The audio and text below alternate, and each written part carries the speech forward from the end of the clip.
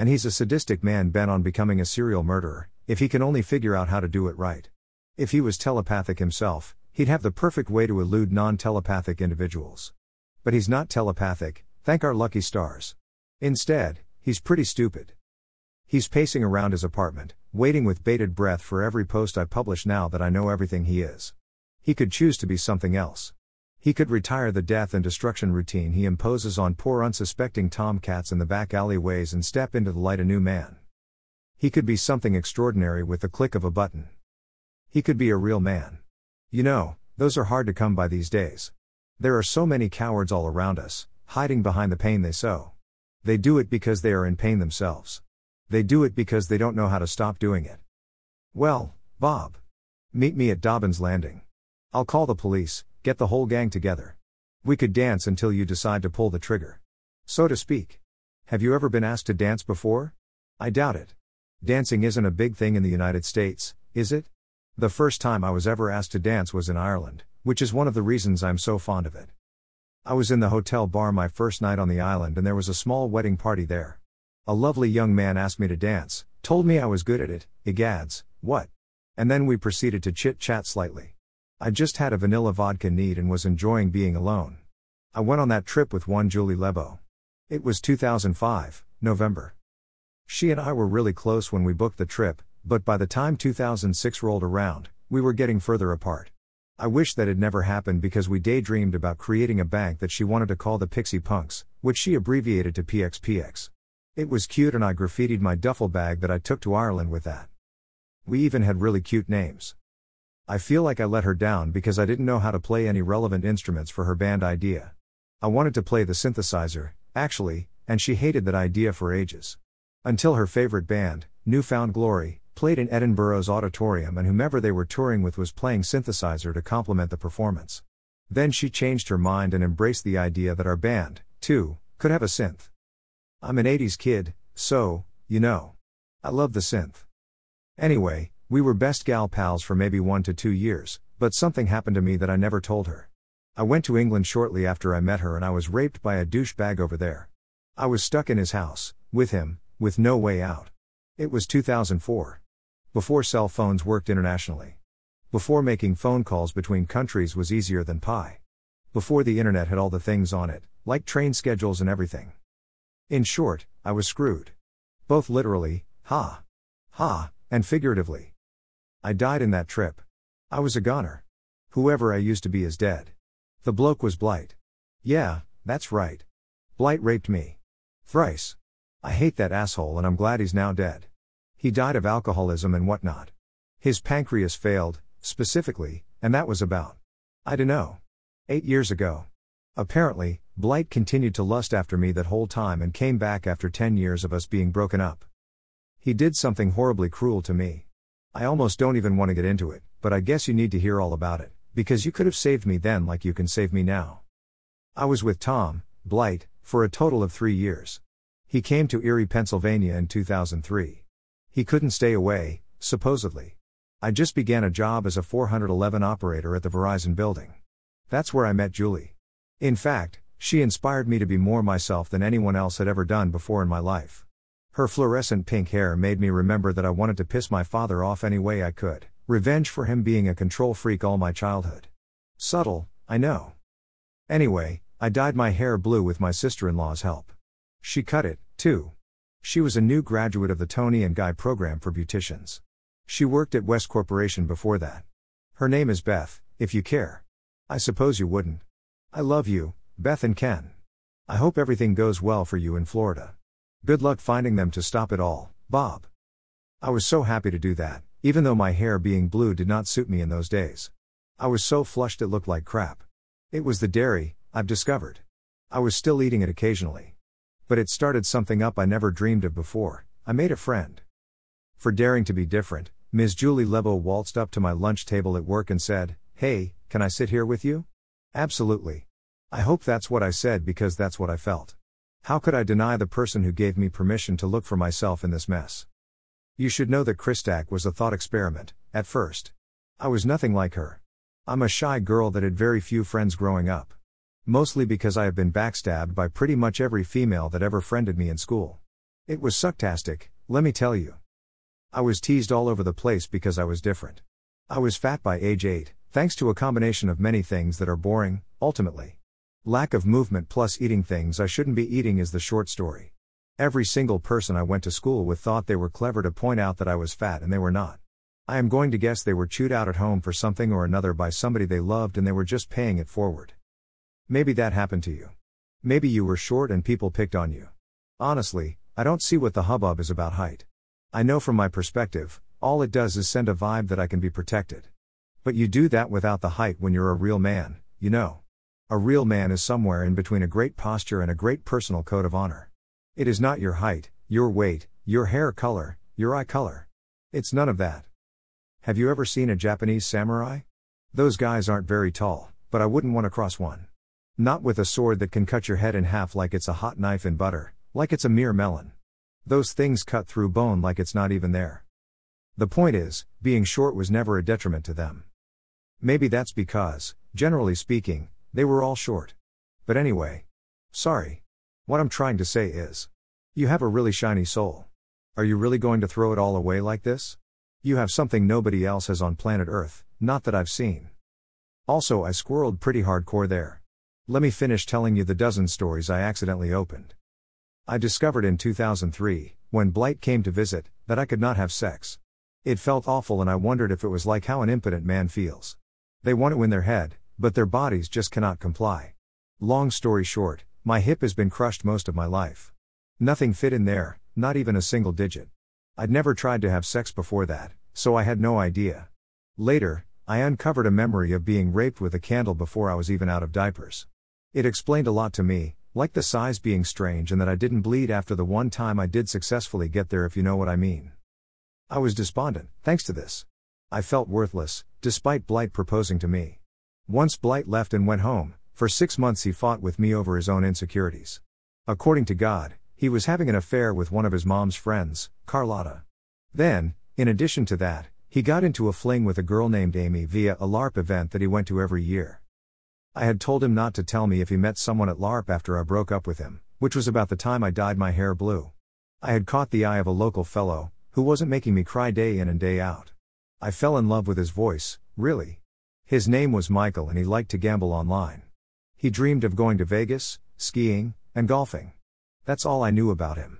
Oh, and he looked better without the beard. He was pretty cute either way, though. Anyway, his voice turned me on from time to time, so I was a bit naughty and would sit next to him. I'd forget all about him for like months and then suddenly the boom of his voice would come out of nowhere in my vicinity and I'd be back in that place where I'd try to hit on him again. Except, being autistic, I had no idea how to actually do that. Throw in that I'm a gamer girl raised amongst wolves called gamer boys. I was awkward, in a word. I kept trying to engage him like a typical gamer boy would be enticed, but he wasn't a gamer boy. Not like that, anyway. It was a disaster. I almost convinced him to come to a party I was throwing, just to try to entice him, mind you, and then I blew it somehow. I should have just told him I was into him and left it at that. Instead, I played this stupid game where I tried to avoid him at all costs for the most part because I didn't know what to do or what to say. I hadn't learned my lesson that Christak works. Just telling people you like them actually works. I remember once marveling at the idea that Michael kind of looked like Jesus when he had a full beard grown in, or at least the images we pretend look like Jesus. Maybe he looked nothing of the sort. I didn't know him personally, of course. He was a skinny thing, skinnier than I'd typically go for, but I didn't care, really. I didn't care that he wasn't a handsome man. Blight wasn't, either, not truly. Not a Fabio, Elliot is obviously Fabio, a Mirite? Or anything along those lines at all. In fact, nobody I've ever been in love with has been a Fabio, and even if they were. Beware. Pretty people tend to be evil. Imagine my surprise when God tells me I turned into one of them after being an ugly duckling my entire life, bullied left and right, called crybaby Crystal every time I broke into tears due to people telling me I am not like them and I am therefore other. I am tribeless and they made it all the more poignant. Shut up and listen, boy. I'm trying to teach you everything I've learned in this life. You wouldn't know it, but Tom, Blight, had a lazy eye. It disturbed me, actually. But I loved doing things like co-authoring poetry together. I was particularly impressed by Cosmic Cartography, which I had published in an open diary somewhere during the time I was with Tom. 2001 to 2003. My guess is that it was O2. It talked about walking amongst the stars, and it was a sonnet with iambic pentameter, and it was just as beautiful as anything Shakespeare ever wrote, in my not so unbiased opinion. I loved spending time with him, role-playing, talking, writing areas and poetry. He got mad at me more than once for not giving him proper credit for the areas he would help with. I wasn't even trying to be petty about it, but man did he get grumpy as all get out with me over every little thing. If only I knew that he felt inadequate because I am so capable. I could have reassured him. I could have told him that he was lovely again, and hopefully that time he'd believe me. He never believed me, it seemed, which is why I ended up dumping the poor bastard in April 2004, right before that LARP event. So I told him not to tell me about meeting anyone at that time. I chased Michael for a while, then I gave up somewhere in there because I didn't seem to be making the right kind of headway. I remember one time someone stole his lunch out of the refrigerator and the poor guy had no money on him. I slipped him a $5 so he could eat. I also remember later he tried to pay me back, but I declined. I have no idea what kind of message that sends a boy, but I doubt it's the one I was trying to send. I like you should have vibed all across my forehead in neon lights, emo. But it doesn't seem like that's all that noticeable to young men. Especially if you're a fat girl that's been told about 8 million times you're too fat to be cool, you're too fat to be loved. You're too fat to deserve to be alive. I heard your message, bullies, and I raise you this. Fuck you. All of you. Every single one of you fucking pricks out there who has to make someone else feel less than so you can get a chubby. Fuck you. And that is how Christak became the anti-bully. I remember one time, you were running around on a killing spree as Mashtik and you parked Christak with one shot. At least, I think that was you. I wasn't even mad, though. I was like, fair enough. I knew he was on a murderous rampage and I was out wandering around like a ninny instead of sitting somewhere safe. But did you feel something when you did it? Was it satisfying? Or was it kind of old hat since there was no resistance and she crumpled instantaneously? It's not like you could take her crap because of the code, so you definitely didn't do it for that. That was Mashtik, right? Or was that Bryce's PC? I am so fuzzy on those days now. I can't remember, sorry. Anyway, I didn't really get to RP with Mashtik. He was always busy doing the Mashtik show. Christak RP'd with everyone who sat still long enough and responded. She might not have had erotic roleplay with everyone, ahem, Maglos, you vibe rapist, and so do you Robbie. Wait, is the man not Mashtik, God? What did you tell me he was for, then? Zomg. Wrong tree. Moving right along. I'm not going to delete that, you see, because I barely have memory of my past and this is going to be it. My big memoir of all the things I have forgotten. So anyway, I think about the time I gave up on Michael is about the time he realized I had a thing for him. He blushed once, I remember that. I had no idea how to interpret it at all. I just thought he was embarrassed because he had made an assumption over my behavior. I was long gone, though, back to Blight, the raping asshole I first fell in love with. Blight, who didn't tell me he'd found some pussy at LARP and I was barking up the wrong tree. I made a mistake before that happened, though. I positively glowed about my crush on Michael at Blight, not meaning to.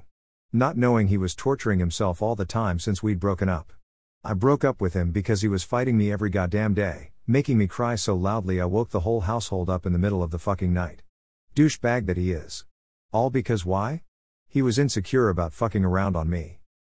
How is that even fair to me? I'd never even conceived of giving him up until my mother advised it because all I did was cry. And here I thought I'd given up crying to grow the fuck up, thanks to being bullied and called Crybaby Crystal. And Christak, the anti-bully, the bully of bullies, was being bullied by her very own fiancé. Because of course he proposed to her under a rainbow at Niagara Falls right before he went back to Carlotta's loving embrace, never to banish the things they did manage to do together with their clothes off, despite thinking poorly of her for being a fat bitch. Yep, that's what he thought of her. A fat bitch he could manipulate forever. Except he also felt inferior in many ways because he knew she was a virgin before they met. The fact that she didn't know she couldn't have sex was news to her when they finally spent time together. He was much older than her, too. God only knows by for king and country. I know you have walked in the dark alone, Bob. I'm so sorry. Here I am. My hand is outstretched toward you. I'd love to take the pain away. In fact, if you will sit down and try to be still, I will send healing your way. I love you because you are you. You needn't be anyone else. You are the amazing Sir Deli man. I wished you could save my daughter instead of planning her utter annihilation. Drastic circumstances call for drastic measures. This is a filibuster for love, Buster. But she needs to eat a meal, so we'll be right back. Here's a playlist full of what her love sounds like. She made it just for you, actually. Dance with me, Moose, a playlist for the one, the only Sir Deli man. She was playfully calling you Moose for a long while there. She wouldn't accept my lies about your name. I told her tons of names to call you by as cosmic divine therapy to make her a virgin again. She calls you Moose because to her, you are larger than life. When you looked her in the eyes that day, it seared itself into her brain. She's been haunted by you ever since. Your presence is beyond her, young man. We're making a pizza, so we'll be back once we finish that. We'll start a new entry, bro.